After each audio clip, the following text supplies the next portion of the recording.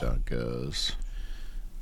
Yeah, so maybe I'll miss the cat tree, but maybe without the cat tree, you won't get interrupted I have by not the cat. fed him yet, but he is not currently on me to feed him now. So maybe this is a blessing in disguise. When these dads meet world, watching Boy Meets World. We grew up on the show, now we have kids and host a podcast. We watch each episode and then share our thoughts and grades. When these dads meet world. They want you to take the roles. Forgot about that. The one thing I do for this, and I start to talk over it. All right, let's try that again. Welcome back to Dads Meet World, your weekly dive back into that 90s classic Boy Meets World. I am one of the dads, Tyler. And I am the other dad, Brett, who does not want you to take the roles, apparently. Yes, but they do want you to take the roles. That's what we're here. We're here to take the roles and reclaiming the roles. Yeah, sorry. I'm still getting used to our new theme song. It's very intense. I didn't realize how much of that initial one that we had would kind of get me hyped into the episode, and this one just kind of lulls me into it. So, It does, yeah. But yeah, It's we go through each episode step by step, talking about how we felt about the episode and little insights as dads that we pick up. And yeah, so Brett, how are you? What's going on? What's new? Well, hold on.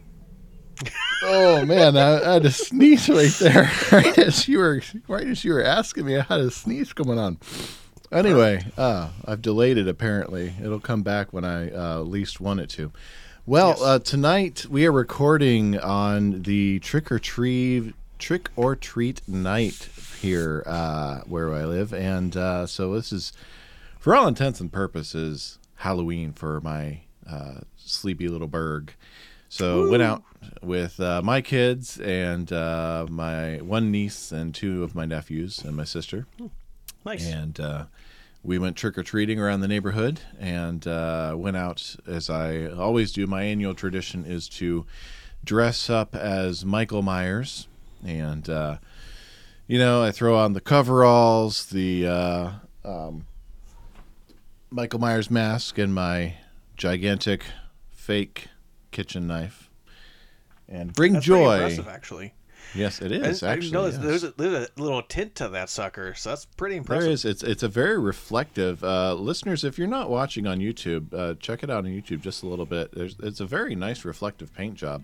Yeah. I didn't make it myself. Tell the closer I look at it, the more you can see it's not real, but if from you're across just the going street, by, it picks up the street light glint, and it can be scary. But yes, I bring joy to the little children of the neighborhood, and I'm not making up that statement, because every year there are little kids that have no business watching Michael Myers movies who will want to say hi, and tonight was no different. Little kids saying, "Hi, Michael Myers." And so, I stay in character. I don't talk while I'm walking around in the mask. And I'll wave back to him. To you about this yet, but how do you feel about the latest Halloween franchise? Did you like it, not like it? I did. You liked, some you didn't? Okay. I did. I've always preferred, I really do appreciate what David Gordon Green wanted to do with it. And I know it wasn't perfect. He didn't execute it as well as he could have, but I really do appreciate what he did with it. Mm-hmm. And I like that in the world of movies, you can always start over and go again. But I do really appreciate what he did with it. Yeah, yes. I will tell you, I did watch the first two, but I did not watch the conclusion. And from everything I've heard, the conclusion wasn't worth watching. So I wouldn't say it's not worth it, but it's not what you would normally expect out of a Michael Myers movie. But it fits the theme that David set up throughout the first two, especially with the theme of evil and how pervasive it is and how it can weave its tendrils into everything and everyone. So I think I think it would be interesting that November 1st comes along and Michael becomes a normal person. And then it becomes a buddy Becomes movie a- with him and and Yeah, Lori. he becomes a CPA, and he's doing her taxes, getting her ready for March 15th. Well, the man's in his like 70s/80s, so the guy should be. Well, he's driven by evil. But anyway, Yes, but what's different, I waved. There was one little girl in a butterfly costume. She's like, "Hi, Michael Myers," and I just kind of wave. And she looks, and she sees my knife. She's like, "Why do you have a big knife?" It's like, and I'm thinking, like, how do you answer when you're in character? And she realized then that her group had wandered off in the other direction, so she ran off. But what really was different this year is I've never had someone ask to take a photo with me. And so this family asked if they could get a picture with me. And so they're little kids. They're like, I don't know, 4 and 6, kind of gathered around, and they snapped a picture with their phone and thanked me when they were like being at Disney or something. So, yeah. and then as we're Different ending, times, man.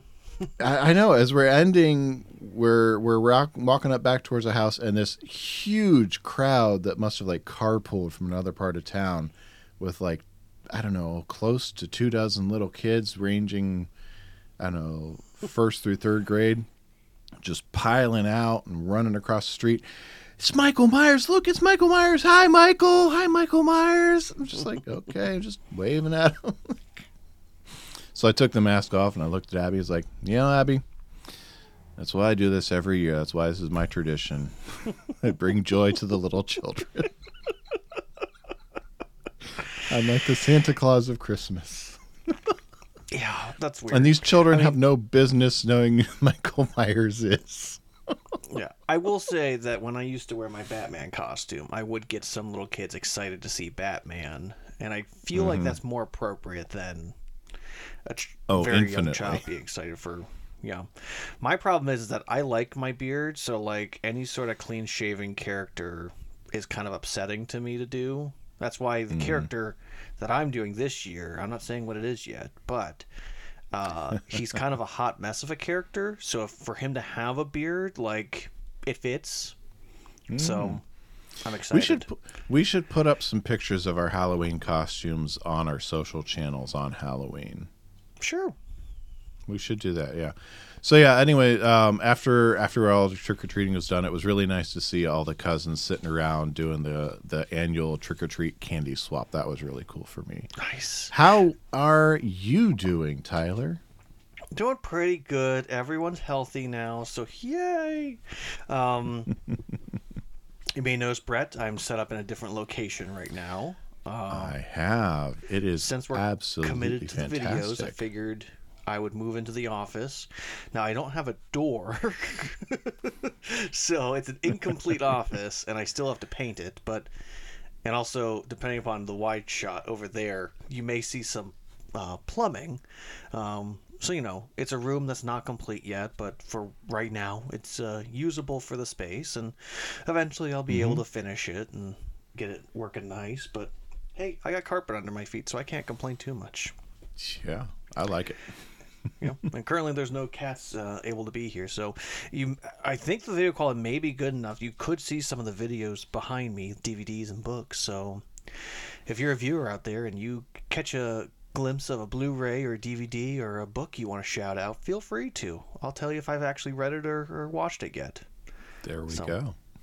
I will say that's the weird thing I forget about is that it's in my DVD collection. I'm like, oh, I have not seen this yet. It's been in my collection for years. For I've got a viewers few out sitting there, on the shelves like DVD that, yeah. collection is something people used to do, where they would go to the store and buy physically a movie. And then they sit on the shelves. Yes. And they sit on the shelves. So, yeah, I will tell you that we did do Zubu yesterday at the Erie Zoo, so that was fun. I saw some pictures that looked like fun, yes. Sarah's upset with me because at one point we were by the lion area, and there was a lion actually, like, sitting, like, out so it could see people. And Henry, that one. Henry was dressed as a lion, and I didn't get a picture of the lion beside the lion, so I was told that I was a disappointment. So, but oh well. The kids had a good time. That's all that matters. That's all that matters. Yes. Exactly. So, should we get into this episode, Brett? I think we should. Well, Awesome. good-looking people. This week we're going to look at the 11th episode of Season 3, City Slackers.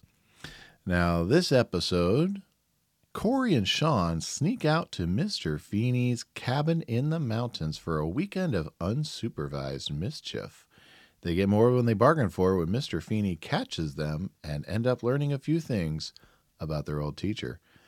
Meanwhile, Eric and Frankie engage in a marathon billiards match. This episode was written by Kevin Kelton. This is actually the second of 4 episodes that he wrote for the series. He wrote Pop Quiz, and he will also go on to write The Heart is a Lonely Hunter and I Never Sang for My Legal Guardian. He also had a pretty long run of writing in Hollywood, and actually used to write for a little show you might have heard of called Saturday Night Live from 1983 to 85. You know, you might have heard about that. They have clips on YouTube. Yeah, I know.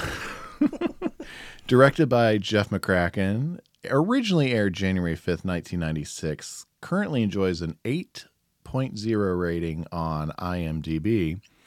And guess what, Tyler? It's time for...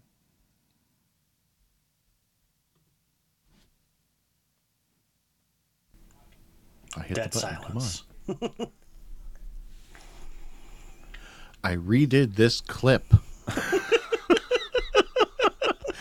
I redid it. Come on.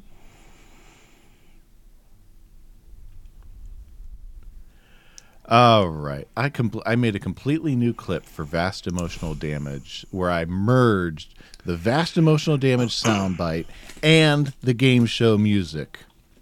And it's Fast not emotional working. damage. All right. So anyway, we're going to look at the Nielsen viewer information. And previously, our last episode pulled in 17.4 million viewers. Tyler, what do you think, coming back in this new year, 1996, City Slackers managed to pull in? Well, this would have been the first episode of the year, wouldn't it? It It's would January. It's a low.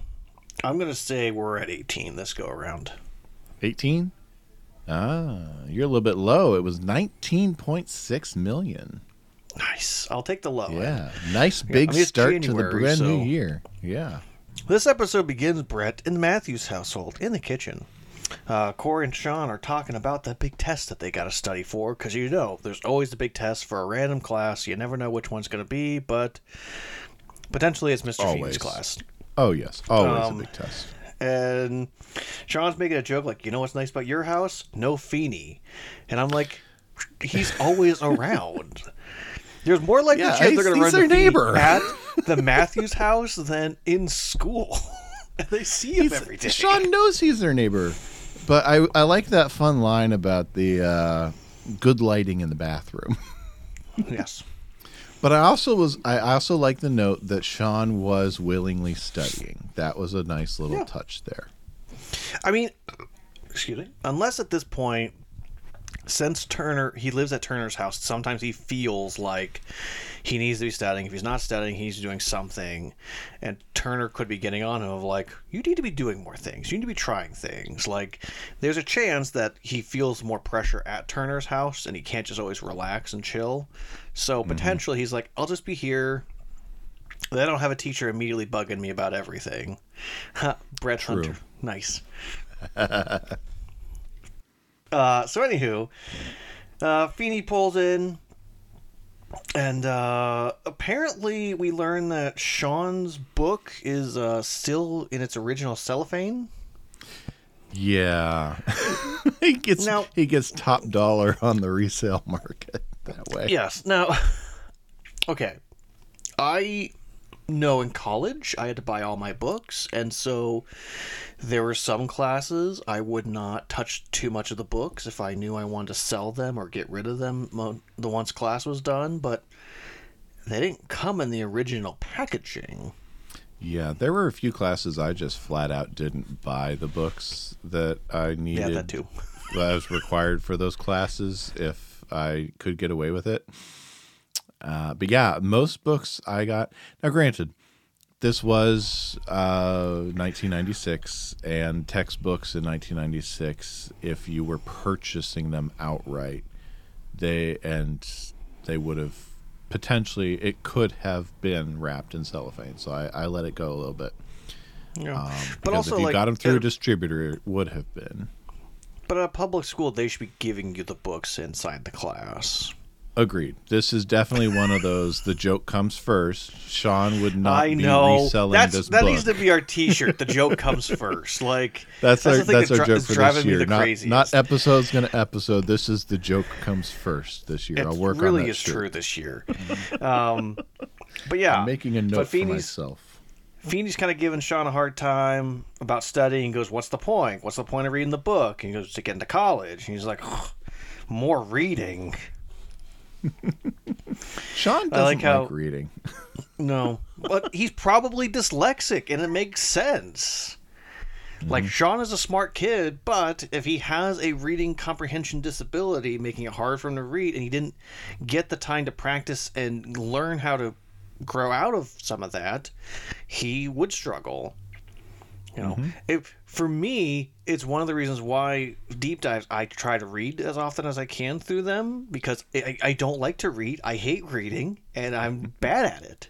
And so if I read the things, I try my best. I can at least look back and go, hey, I struggled through this even as an adult. I still struggle through some of my readings, but I'm still trying. You know? Yeah. Got my nose is itchy. All right. So anywho, Alan and Amy enter in to the kitchen, Yes. and Amy's And I did concerned clip of this. Oh, awesome! Go ahead. I clipped this, but I wanted to note before we share it, I did find it quite amusing that Alan and Amy's first reaction when they come into the kitchen and Mr. Feeney's there is, "Are the boys in trouble?" What they do? Well, they do. But I did clip this for us. I like this little conversation. Are the boys in trouble? Probably. But that's not why I'm here. You remembered it's my birthday this Sunday. That is so sweet. Oh, morning, George. The boys in trouble? George remembered it's my birthday. Oh, you got a birthday coming up? I'm kidding. It's Sunday. How could I forget? The Eagles are playing. Not for you, honey. A key? To my cottage in the mountains. I thought you two might enjoy a romantic getaway this weekend. Oh, George, you are the best. Mwah. Thank you.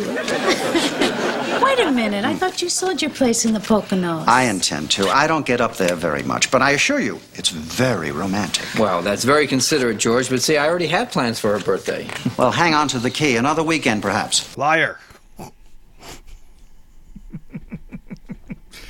Oh, you don't think Alan has plans? No, I don't. Well, okay, so we do need to discuss for a moment, because this episode is coming out like right at January 1st. However, the way that everything is around them, there's no way this is January. I can buy that this is February. That this is right around Valentine's Day and all that jazz. Like, I could buy that Amy has a close to Valentine's Day, February birthday. And because sometimes in Pennsylvania and also in Ohio, you know, February can be a surprisingly nice weather time period. Like, you can get a few weeks here and there where, like, snow is gone for some reason, and it's just kind of, it's a little gross outside, but it's warm outside, so you're comfortable. What I don't buy is this is January. Yeah, and for this, I just want to point us back just for a little bit, just for us to keep a little bit of perspective. No perspective. They do look at snow in the mountains because, I mean, they are the mountains. This was originally in production order to be the 9th episode. It was supposed to fall between This Little Piggy and Rave On.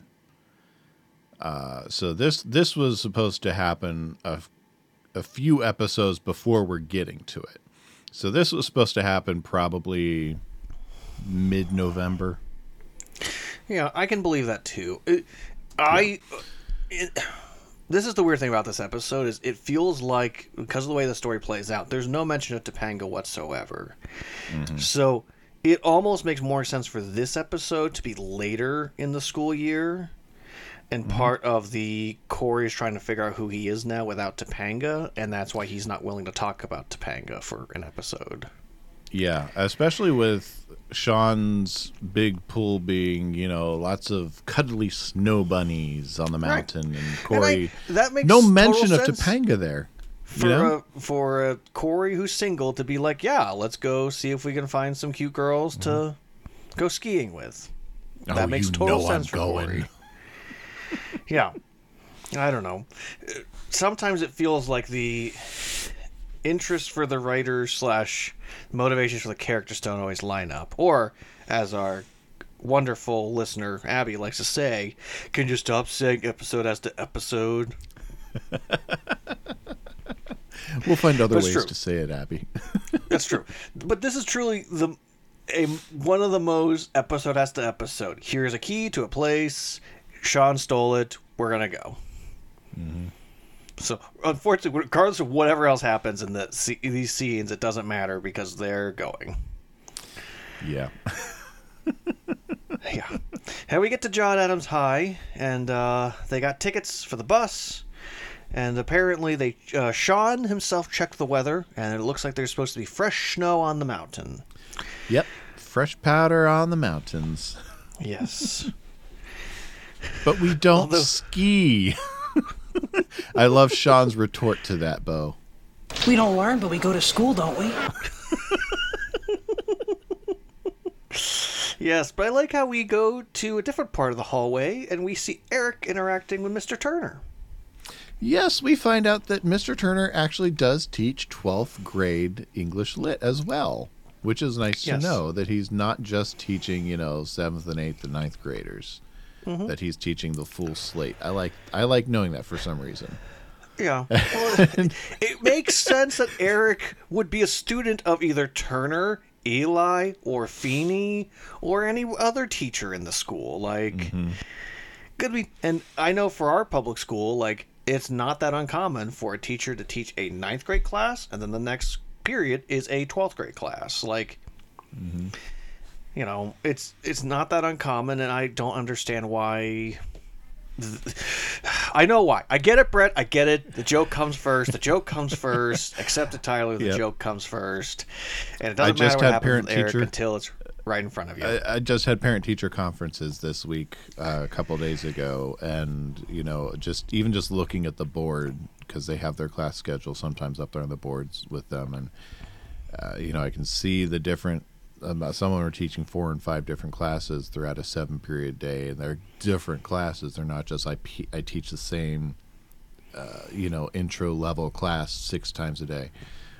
And we met with one teacher who was teaching Toby this year and taught Abby last year, and it's the same class he's teaching them both in. But it's a little bit of realism for me that Eric. Even though Eric is dumb enough to not realize that Mr. Turner knows he's his teacher, it brings a little realism to it that Mr. Turner knows this is his student and this is his 12th grade student, and he's not just teaching Corey and Sean's class.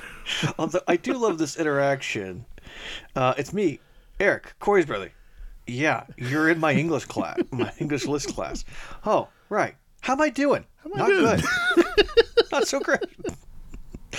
Well, yeah, I will say it does make me giggle because your kids will experience a little bit of what I ended up experiencing, which is me having the same teacher as one of my siblings, whether it be my older sibling or my younger sibling, and getting feedback of the difference between us from those teachers, and it just makes me giggle. Because like my brother, for lack of better wording, I don't want to slander him, but maybe didn't pay as much attention in classes as I would. So like some teachers absolutely liked my brother because of his personality, not because of his work ethic, but they love me because I tried hard, and did the best I could. And my sister talked a lot. So when my sister finally came into high school, a lot of times she would hear, "Oh my gosh, this teacher loved Tyler. Couldn't believe that Tyler's sister was in their class now." And she's like, "So annoying how many of them liked you." And I'm like, "I'm sorry. I tried." Yep. Yes. So we find out Eric's goal of this episode, and that is to get a girl who only likes jocks interested in him for the episode. Yes, that's Bianca. Yes. Also played by Julie, I was going to say also known as, but played by Julie Benz. First and only time we're going to see her on Boy Meets World. She has 97 acting credits on her resume, including Married with Children, Step by Step, Step by Step, Day by Day, As Good as It Gets, The King of Queens, Roswell, Buffy the Vampire Slayer, Angel, George of the Jungle 2, where she took over as Ursula. I've never seen it. It's not Supernatural. horrible. I haven't. I'm just saying I haven't seen it. I love the original so much. It's hard seeing anyone besides Brendan Fraser as George. That's hard. That's just... I will say one of the best line in the movie is him going, "I've not attempted anything like this since the original movie when my role was played by Brendan Fraser." He winks at the camera. Saw 5, Dexter, No Ordinary Family. Great under the radar stuff for you. Good looking people. Hawaii 5-0, 911 Lone Star, and a lot more. Fun fact, born in Pittsburgh. Nice. Yes. So yes. So Bianca only dates winners. Yes. I will say it kind of reminds me a little bit about when Turner says to Feeney, "Teach me about her." Yes. Except now it's Eric saying that to Turner. And Turner's like, "I really don't have to be here for this conversation, do I?" Okay. No. But, yeah, I mean, I will say we do get to the next scene when we discover that Eric is going to lie his way into her thinking that he's an athlete by claiming that he is a grandmaster. Pool master. And this has got to be one of my favorite Eric... Not my favorite Eric plots, but my favorite Eric B plots in the entire run of the series. It's just comedic gold. It's just so simple and so dumb. I watched this last night as I was prepping, and I found myself just giggling at just how dumb and hilarious it was. And I've seen this episode. I've seen this episode 100 times. I know it word by word. Yeah, I was going to say, this may be one of the first times of, like, Eric's storyline is so ridiculous. It's a different TV show altogether. Mm-hmm. And they'll only get more ridiculous with the years passing. But yeah, this one was just bonkers. But intended to be bonkers. So it is. So Eric and Bianca are going to go shoot some pool. And the table's open, but we're interrupted. Not and that's so where fast. the clip... Not so fast. If it isn't Mr. and Mrs. Valinsky playing on the table that me and Frankie were most joyously playing upon... Whatever, guys. Well, the table was empty, so if you don't mind, we'd just like to finish up here. What? Are you challenging Frankie to the table? I said that? Well, you implied it. Come on, Eric. I'd love to see the Grandmaster at work. It'd make me very happy. Okay, Frankie, you're on. I mean, how good could he be, right? You're buried, Matthews. In the ground. Oh, Joey the Rat being his most Joey the Ratish. Oh, yes. I love it.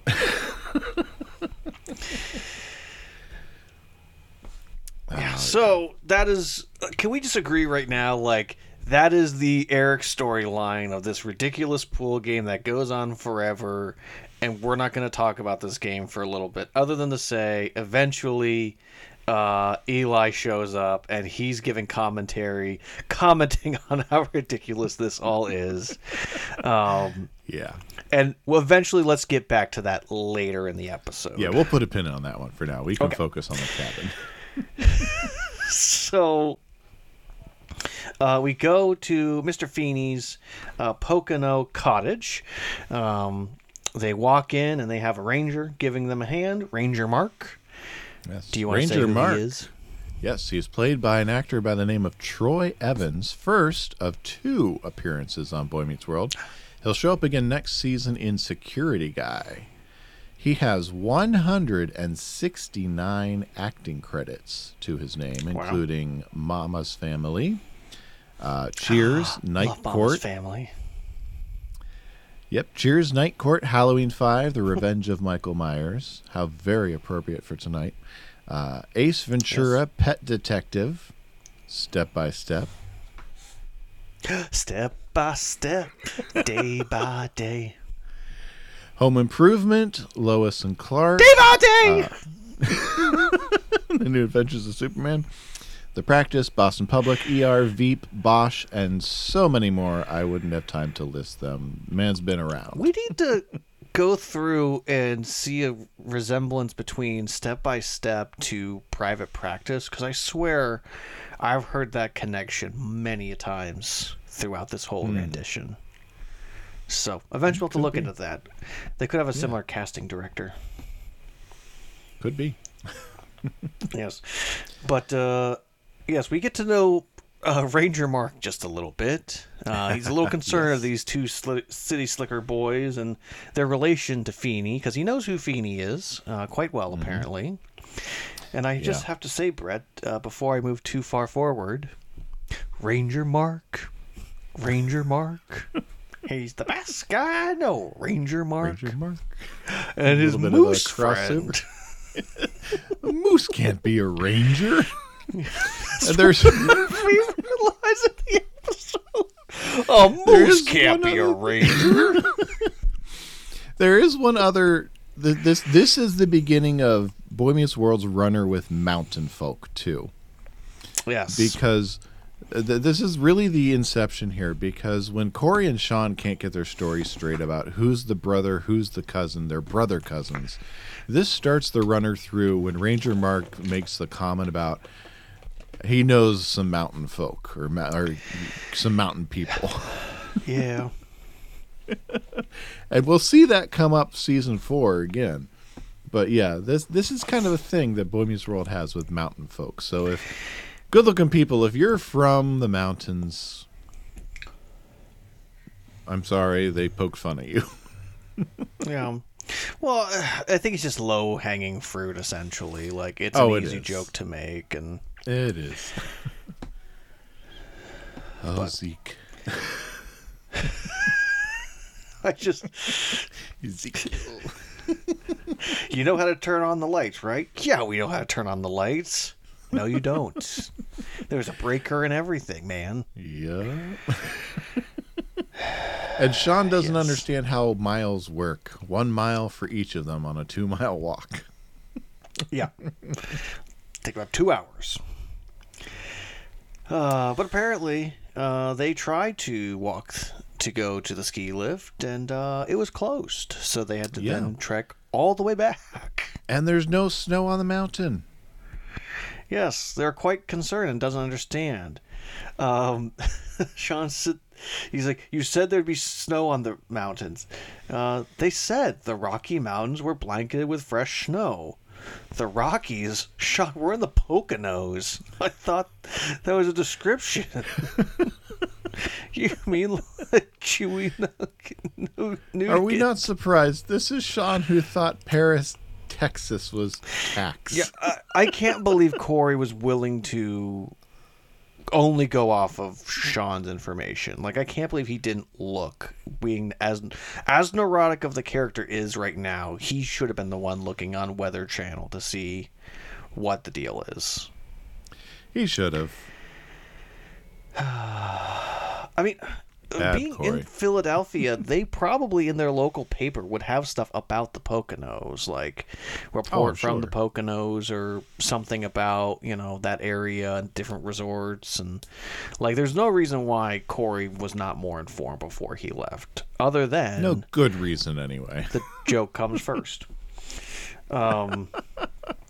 Yes, but they're also concerned because they can't get the lights on still until the lights all of a sudden pop on out of nowhere. Yes, they do. Either the lights just went on, or I got an idea. Yes, but this is also around the time they start yelling about the murdering psycho, Grady's axe, story that the Ranger Mark decided to tell them. Funny thing is we were watching this episode as a family, and it was right before bedtime. And right before Ranger Mark started sharing this, I paused and said, "Okay, time for bed." And Sarah looked at me like, "Good catch." I'm like, "Thank you." Yes, good catch. Mm-hmm. So they have quote unquote weapons ready to be able to attack the. I like Corey's broom. Yes. But the door opens, and it is dun dun dun, Feeney. Feeney. Yes. And they're, of course, wondering, what are you doing here? And he's wondering, what are you doing here? Oh, I do have our initial conversation with Feeney. That's a bold-faced lie. No, it's not. Time to belly up to the excuse table. Mr. Feeney, you've got no right trespassing on your own property. Mr. Matthews, you're up. Actually, Mr. Feeney, my parents are on the way up, and we just rushed ahead to straighten out the place. That's a bald-faced lie. Every word, sir. So, you two snaked the key from your parents and snuck up here to have a good time, hmm? That's a bold-faced lie, Mr. Feeney. It worked when he said it. You know, Mr. Feeney, I thought you said you never use this place anymore. I came to pack up so I could sell it. We'll take it. Hey, now you're trespassing. I don't even hear you anymore. I don't even hear you anymore. I will say that this starts one of my favorite interactions between Feeney and the guys. They are separated from the classroom. They're separated from the backyard. This is full blown. Feeney is 100% responsible for them right this moment, and understands that what was going to be a night where he was going to do some picking up and maybe relaxing a little bit now turns into, I am now here to babysit these two. Yep. And a little more reality strikes in. But I just love the fact that Corey whacks him with the broom. What? It worked when he said it. Yeah. That's fantastic interaction. Belly up to the excuse table. Or belly up to the excuse bar. Yes.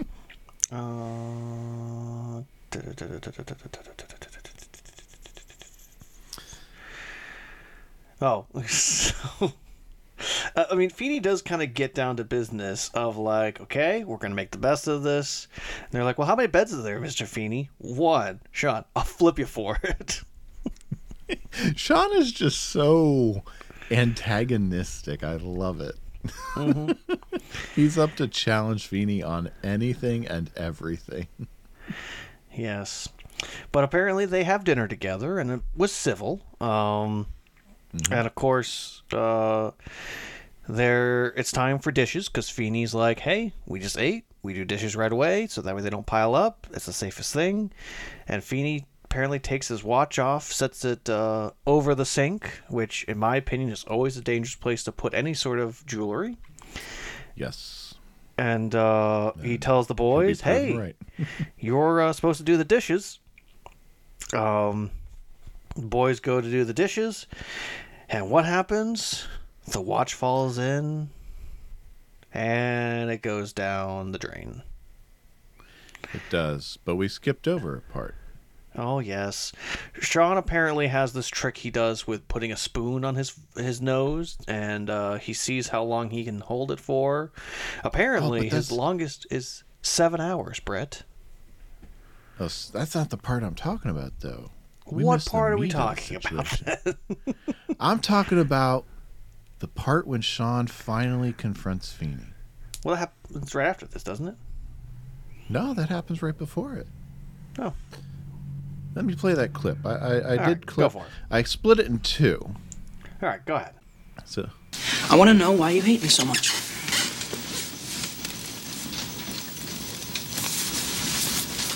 Is that what you think? Yeah, I mean, you're always getting on my case. Well, if by that you mean I'm always trying to get the best out of you, then yes, I'm always on your case. But I certainly don't hate you. You see, Sean? It frustrates me to see such a charismatic young man with so much unfulfilled potential. Yeah, I got you. So I'm just another one of your hopeless students. And I suppose I'm just another stodgy old principal. The stodgiest. What do you know about me, Mr. Hunter? I really love when Sean finally, because he's been complaining the whole episode that Feeney hates him, that Feeney's always on his case, that Feeney's just doesn't get him, and he finally sits down. He finally stands up for himself and says, why do you hate me? And he gets a straight answer. I don't hate you. I see so much unrealized potential that's being wasted. And we get this. He's not expecting that. He was expecting something a little different. Mm-hmm. And we'll get a little bit deeper here with this next. I split it into two. Mostly to avoid copyright striking so that it's not so long. But to give a little breather in between too. Sean Patrick Hunter, son of Chet and Verna, born in Ohio, lived in Oklahoma, in and out of 5 schools before he was 12. You memorized my transcript. Oh, and you love a musical group named Counting Crows. That's not in my transcript. Do you know that much about all your students? No, I don't. And Sean gets to hear that not only does Mr. Feeney see so much unrealized potential in him, but Mr. Feeney's taken time that he doesn't take for all of his students, for most of his students probably, to actually get to know who Sean is beyond just his transcript. He knows the details of his transcript. He can quote them off the top of his head. He knows middle name, he knows his parents, he knows how many schools he's been in, he knows where he's lived, but he also knows his favorite band. And that's something that's not going to be in a transcript. That's something that he probably didn't even talk to Mr. Feeney about directly. And so Sean is now faced with, Mr. Feeney really doesn't hate me. He really does see something in me that I just didn't know was there. And so that's the meat that I really, really love in this episode. Is this relationship building we get between Feeney and Sean. Yeah. Well, and the thing about it is I guarantee you there's a lot more information that Feeney has. Mm-hmm. But I think he just knew that was enough of his band that he liked was enough for him to not have to go into more detail, And I know that just in general, when you are around teenagers long enough and you hear things that they talk about that they don't always think you hear, because for some reason, if you're not part of their conversation, they just assume that no one's paying attention to them. But you really do pick up a lot. But one of the reasons why anytime I've gone from one one church job to another church job, part of my frustration is like I'm not going to be able to get the amount of knowledge about every single one of these students out of my brain. I'm just going to have to deal with the fact that it's just information that is gone that I'm not going to be able to use, and hopefully someone else will pick up on and pay attention to. Because there's so much that young people will tell you about without telling you directly about themselves. So, oops, bumped my mic. So yeah, it's just part of life. Working with teenagers, it really is. And I love that he does confront him, saying, "Why don't you like me? Why do you hate me?" You know, I've had to have conversations as a teenager myself. And I would love for a teenager to ask me the same question if they thought I was too unreasonable. You know, but I fear this generation currently doesn't really have that in them as much. Almost like our society has given permission to not confront things, emotionally difficult conversations directly. But those emotional conversations are so important for growth that when we don't take those times, we won't realize that we're wrong. And sometimes our judgment is unfounded. So a lot of times people you think, especially someone in authority, you may think they don't like you, and it's quite the opposite, actually. Yep. And you won't know unless you ask. Yeah, I had a college professor that I was convinced he hated me, and it turned out by the end of the class that I was one of his favorite students in that class session. He put more effort and paid more attention to me than he did to a lot of other students because he liked what he saw from me. I was just convinced that he hated me because of all of the attention I was getting and all of the, he'd look over my shoulder a lot more than anyone else. And I was just convinced that he was trying to catch me doing something wrong. He probably was. Could have been. Make sure you don't take the easy way out. Yeah, could have been. Yes, but I do love Feeney turning it on Sean, saying, "What do you know about me?" Not me, the teacher, the principal, the authority. What do you know me as a person? What do you know about George? Yeah. And Corey immediately kind of sees this as an opportunity of getting to know him better. Yeah. Yeah, but Corey's a great friend, pushing for all of this for Sean. But I'm sorry, I was for some reason in my head, the watch thing happens and then they have this conversation because I thought Feeney was like, "Oh, dinner's done. We immediately go take care of it." I forgot that he kind of gets up from the table, leaves them, and goes and starts reading his diary. So, but yes, we go to the sink. And apparently the watch falls in. Corey thinks, "I got it." He doesn't have it. The fact that Corey thinks he has it when it's the drain, yes, the drain plug, it's quite alarming and concerning. Yeah. Clearly Corey uses the dishwasher a lot at home. Oh, you're acting like he actually does dishes and chores. Yeah, I probably am. Yeah. But an interesting new scene takes place, Brett. Corey wakes up to finding Sean reading. Reading a book. What? Yes.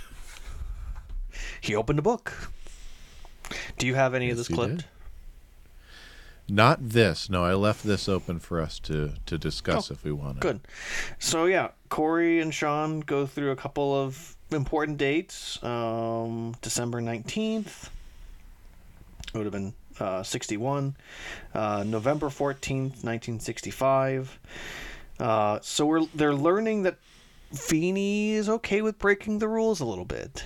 Using he sick was. time when he's not actually sick. We learn about this as well from his dentist appointment that he's going to miss class for. Yes. But yeah, we're learning a little bit more about him, of what's important to him, spending time with his wife, and just having fun. But we also Still learn didn't see the slopes. Yes, but we also learned that the watch he has, which he said, it's just a 35-year-old watch, was given to him from his wife in 1990 or in 65 as a 5-year anniversary gift. Mm-hmm. So something that his wife gave to him, which we know that she has passed away, and it's not just a piece of jewelry then. It's a very sentimental, important item. Exactly. You could argue it may be the thing he cherishes most. I would say so, yes. Is there anything that Kelly gave you that you look at and you go, I will always cherish this, and this is a symbol of her love to you? There is a photograph of us from our time at Geneva that is framed that I really do hold on to. That's probably one of the most outside of my wedding band. Yeah, that's probably the most. What about you?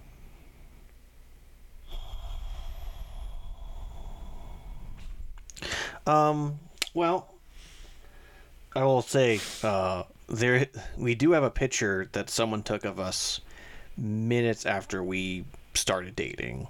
Like, we took a walk, and in that walk we talked through all of our concerns and worries, and ultimately saying that yes, we do like each other. We then walked back because we were at camp, and we sat down, and literally the head counselor was taking pictures of everyone around, and they just kind of clicked on us. And so that's a picture we have floating around somewhere. But she got me Clue 2 years, I think, ago for Christmas. And I always loved the game Clue, and they keep bringing out new editions of Clue, not realizing that they've had perfect editions of Clue. And she got me a later edition than the one I had even as a kid, and it's got wood pieces instead of plastic, and it's beautiful. So, not really a jewelry piece, but something that, made me know that she loves me and that she listened to things I said. Because I'm not a good, saying out loud the things I want. So whenever my wife actually gets something that I've stated, I'd love to have this, but oh well, I'd love to, but we can't do it. I don't like spending money on me. Yeah. But yeah. I would say other than our children. Oh, of course. That goes without saying. Yeah. So yeah, we go to the next scene, and it's the morning, and Corey kind of runs in quickly. He's like, "Hey, what does he say exactly?" Sorry, he runs by and says, "Can't talk now." Sean's in over his head. Yeah, he's looking for a flashlight or a wetsuit.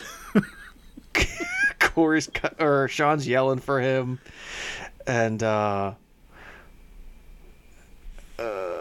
Sean walks in, and Mr. Feeney's kind of upset. He's getting stuff all over the rug, and Sean's been kind of disrespectful, and the boys did lose something that was super important to him, and Sean reveals the watch. And he said, well, we thought it was important since it's an anniversary gift. Mm-hmm. And Mr. Hunter, you read a book. Yeah, Feeney immediately knows you read a book. Which, I gotta say, though, if Feeney didn't want them to read it, he could have put it somewhere else. Yep. But he didn't. He left it probably where he always keeps it. Potentially not even thinking after the watch got lost. But you know, because after that watch goes down the drain, he just kind of walks out of the room. Yeah. They might not have seen him the rest of that night. That's true. That's very true. Feeney puts the watch back on his wrist, though, immediately. Right out of the septic tank. Which is a little concerning, but I mean, hey, if you thought it was gone, I could understand why he would just throw it on immediately and not think a second thing of it. You know, I mean, he does wipe it off at least. A little bit. But yeah, this is a really nice moment between the three of them. Of we messed up, we wanted to fix it immediately, and we knew this was important to you. Yeah. And the boys were willing to do whatever it took to get that back. Yeah. They knew it was important to him. They knew they were the ones that lost it, and they were wanting to do whatever it took to make it right.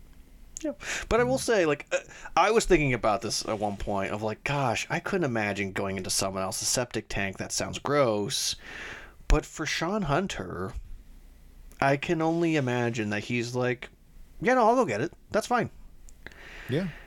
It is what it is. Honestly, it's probably not the first septic tank he's been in. Probably not. So I just love that Feeney's like, all right, well, why don't you boys go into the lake and go wash off real quick? It's like 20 degrees out there. Oh, wear a sweater.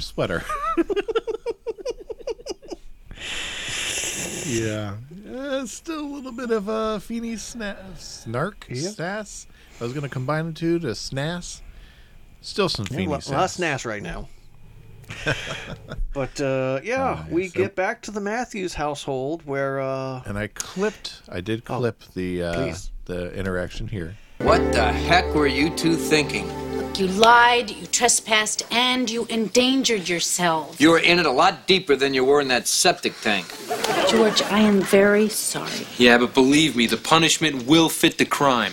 Well, fine, but bear in mind their behavior was wrong, but their spirit is right. They're two good guys. I'm pulling for you. Oh, Mr. Feeney. Your key. Thought you might need it when you sell the place. If I sell it. Oh, and this is yours, too. Guys, we're not finished with you yet. Gentlemen, a word of advice. Don't talk, nod a lot. Yep. I love that pulling for you as he walks past Sean as he's leaving the room. But also that advice is given in kindness, not a order. Yes. Yes, I mean, it's truly a word of advice. It's not telling them what to do. It's just, hey, I've been there. I know your parents. Just, you're going to get in trouble. You're going to get the you earn whatever's coming your way. Just don't make it worse. But I love that Sean hands Mr. Feeney a spoon. And in a way, it's kind of a symbol of respect of, hey, you should see why I like this. Mm-hmm. And he tries it. He puts it on his nose and he's sitting like, I don't get it. And there are things that younger people do that as older people you just won't get. I don't get Among Us. I get some people do, but there's certain things I just don't get. Mm-hmm. Yeah, there always will be. Yes. But we get to the tag of the episode, Brett. And this is when we're returning back to the billiard game, because apparently after the montage and inspirational thoughts, they still have sunk nothing. And they're just at a standstill. 15 hours. They have not sunk a single shot. Yes. Because in Mexico, they had chicken wire around the table. Yes, apparently. And clearly,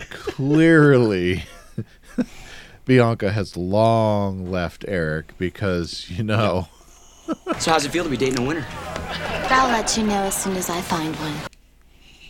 Yeah. So, Frankie and Joey finally leave, and Eric just kind of lines himself up and takes one last shot and sinks everything. Yep, just like Mexico. Yeah, just like Mexico. And that, dear viewers, is an episode. Yes, it is. So, Tyler, let's get into some deep dives. People. Am I the only one who read the summer reading list? Well, I didn't have this initially, so I looked this up during. But Casting Crows is an American rock band from the San Francisco area, formed in 1991. Apparently, they're still together, so that's a good thing. Mm-hmm. But Mr. Jones. yes, I was going to say, with such hits as Mr. Jones, also known as Rain King, A Long December, Hanging Around, and covered Johnny Mitchell's Big Yellow Taxi. And Accidentally in Love from Shrek 2.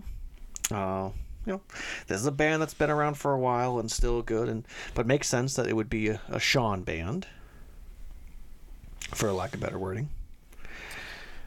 I suspect it could have been a Ryder Strong band, even, that may have slipped its way in there.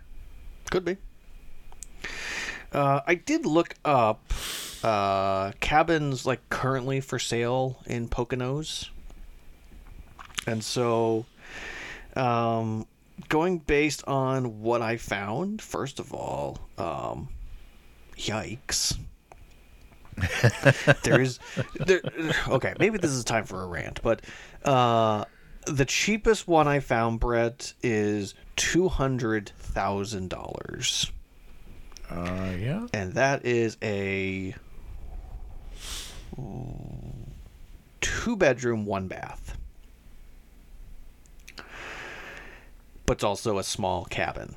Now, my problem, good-looking people, is that once upon a time, people used to buy tiny cabins or build cabins. They'd have a small little bit of land, and they would build these little things so that way, middle America families could enjoy them and go to them.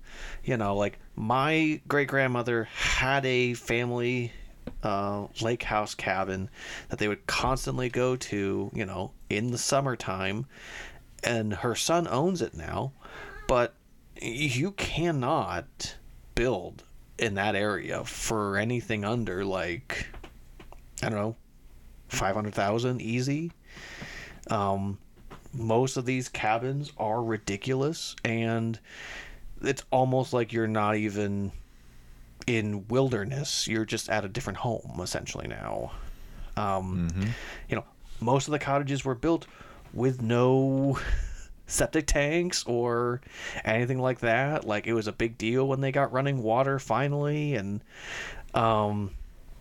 it's just incredible to me that what used to be something of a way for regular families to go out to mountain, go skiing, go to the lake, and do boating, it's almost become impossible for most young families to do that nowadays. Mm-hmm. Like, we barely were able to buy a house, like, by the skin of our teeth, buy a house. Like, we could never dream about building or buying another one right now as we stand. Yep. So yeah, which leads me to my next thing, Brett, and that is rangers in the Colorado state parks want people to remember to not feed the wildlife. I found an article which I think I'm going to send to you so that way you can show it to the good-looking people. It's called Don't Give Moose Pizza. Park rangers remind knucklehead visitors. Basically, a park ranger walked in on someone feeding pizza to a moose in 2000. Article was posted August 12th, 2020. So yeah, apparently one person was giving a moose pizza and another person was petting the moose. And the reason you don't feed the wildlife, good-looking people, is because they don't want the animals to be dependent upon individuals, because even though some people can feed and know what to give them, not everybody does, and they don't want the people to become a source of their food. They want them to be independent and almost like you're not there, because you're not really there. Mm-hmm. The animal should not be dependent upon the people. That's how they get domesticated. That's how you get a cat behind me constantly demanding his food. Exactly. Yes.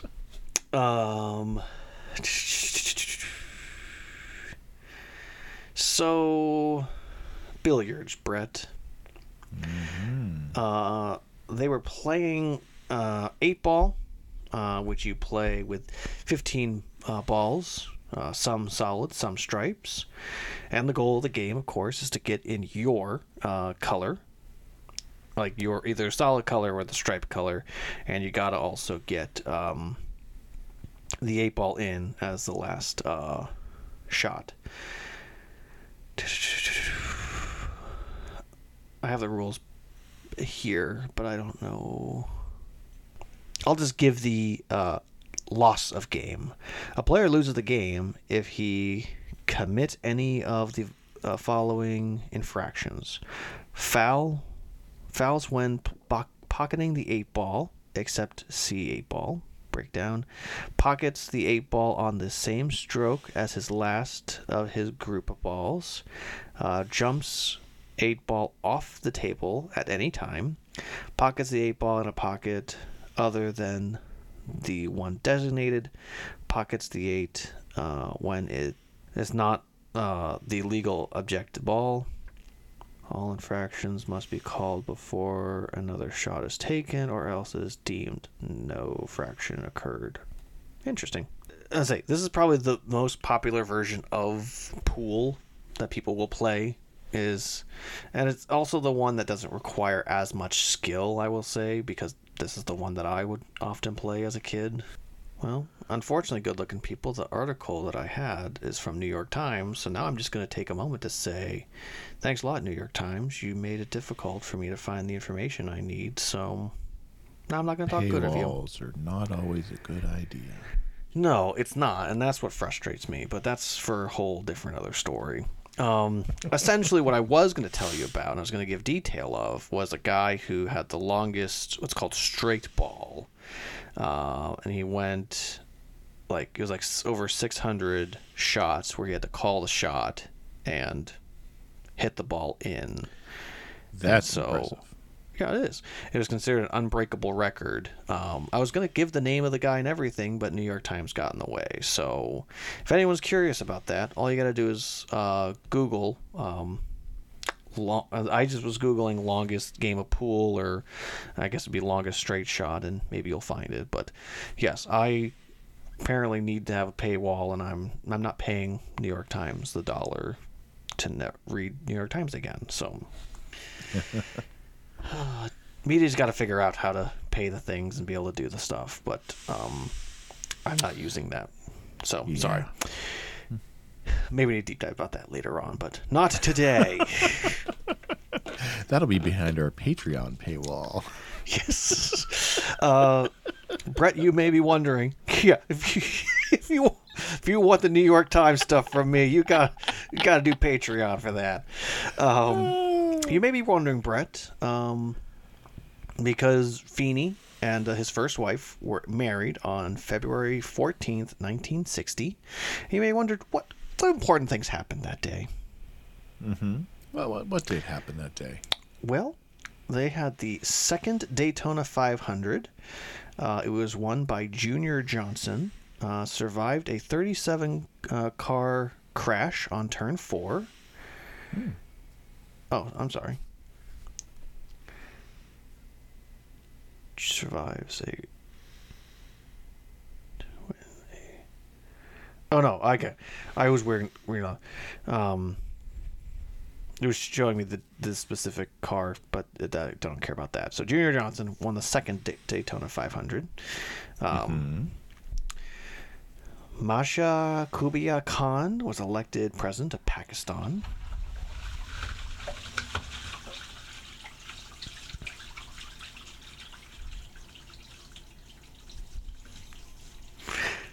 Did you hear that? I heard Masha Kubia Khan was elected president of Pakistan. I was asking if you heard the water trickling through. Now I can, yeah. All right. Famous birthdays. Eric Shea, American actor from Yours, Mine, and Ours. The Poseidon Adventure, born Los Angeles, California. Meg Till, Canadian actress. Big Chill, Impulse, born in Los Angeles, California. And you may know this person. Jim Kelly, American football player from Buffalo Bills, born in Pittsburgh, yes. Pennsylvania. How long ago was this date? First of all, it was a Sunday, so that's interesting that they were married on a Sunday. But it was 63 years ago, 8 months, 14 days. Chinese zodiac would have been the rat. Apparently the number one song was the theme from Summer Place, Percy Faith and his orchestra. Interesting. So yeah, initially I did have the other dates as well, but I don't think they saved, so we're not going to worry about those. But Brett, those would be our deep dives. All right, so let's talk about what we learned. You know anything about the Odyssey? Huh? Did I say you could talk? I didn't teach you that. My friend Mr. Matthews will lead the discussion. Do I have to draw you a picture? Tyler, what did you learn was most important in talking up through City Slackers? Well, I learned that as a adult who works with teenagers, it's important that they see me in an environment where I'm not in charge or trying to move, that I'm just with them, if that makes sense. You could argue that Corey and Sean are finally seeing George and not Feeney, Mr. Feeney, or anything like that. They're just spending time with George. And I think it's important, especially if you have a group of teenagers that you're like dedicated to helping and teaching them, for them to see the other side of you that is not the person in charge of a room. All right. What'd you learn? I'm going to pick up a little bit on what you had mentioned about something that this generation does seem to be leaning towards more and more, that we need to be more willing to ask tough questions, even especially when we're afraid of what the answers might be. I do see that a lot in my own purview, whether it's with my own children, with teenagers, with other adults around me. I see that a lot, where people are becoming more and more afraid to ask tough questions, unless they're online, and then they really don't want the answers that they get. But be willing to ask tough questions, because that's the only way that we're going to get to the deep answers that we need to get to. So... I'm right? No, you're exactly right. So am I done with my education? Can I go? How would you grade City Slackers? As much as I kind of get annoyed with the whole pool situation and Eric having another week of pointless B-plot story, and there's a lack of Amy and Alan in this episode, I would give this episode an A+. This truly is one of the top episodes. I can't remember if it's in our top 20 that we were discussing, but even if it's not top 20 for us, it's arguably in that rank of top episodes of this show. Could be top 25, but I can't give this episode anything other than an A+. Yeah, I'm right there with you. It's an A+ for me. I mean, yeah, it's Eric's B plot is dumb funny. Yeah. To the point where it's only there. It's exactly what you need. The depth and the weight that Corey and Sean and Feeney's story is carrying. We need Eric's funny in this one. Yeah, no, I agree. And as much as I'd love to have more of Alan and Amy this episode, and even Turner, they need a week away with Feeney after last week not having any Feeney. Yeah. So we need more Feeney this week after no Feeney last week. So Yeah. A+ for me as well. I agree. Well, the show is doing a good job right now of them trying. Apparently, I gave a thumbs up. I was like, "What's up with that?" I'm using IO. I'm using an Apple operating system on FaceTime. So I forgot that they included those expressions. So cool. What I was going to say is the show right now is balancing, I think, pretty well. Corey is going through stuff, and he's going through stuff in a way that his parents can't always help him. Mm-hmm. It's almost like he's hit this weird wall of like he thinks he knows what his parents are going to say in response, so he doesn't ask them. Exactly.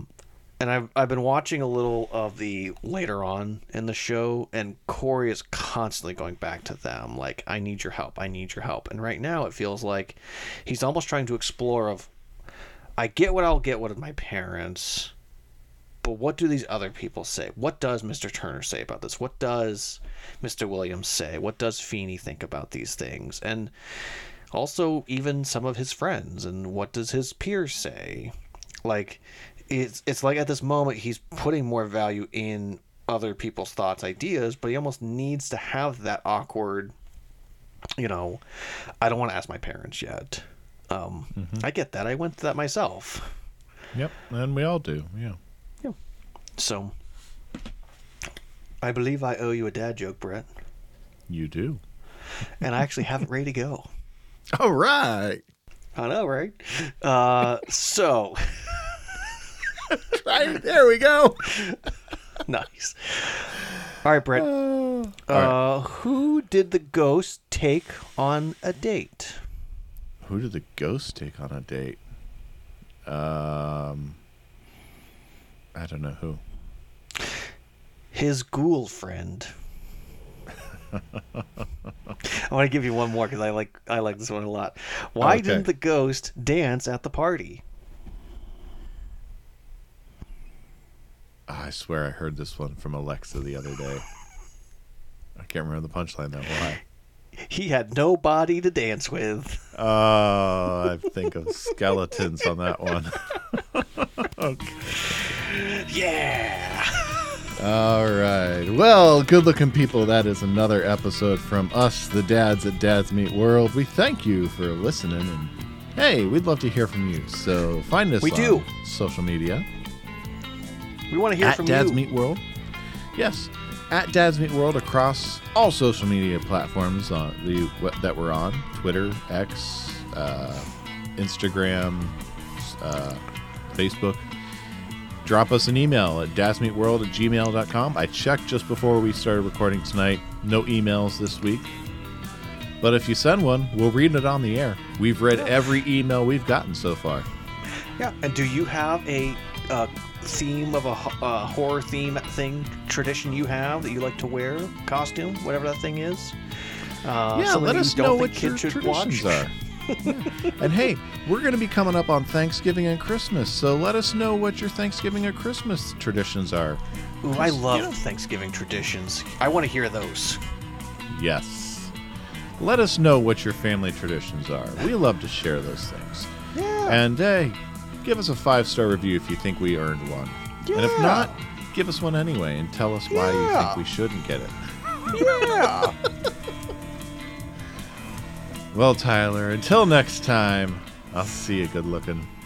Yeah. For you, good looking. How can I learn so much every week and still be so stupid? You can find Dads Meet World on Facebook, Twitter, and probably a few other places just by searching for Dads Meet World. Dads Meet World is a production of Headfirst Studios. Headfirst Studios. Tell your story. Okay, I gotta remember to hit live instead of preview. Yeah, that was very low. All right. All right, so with all that table setting, Tyler, take us away.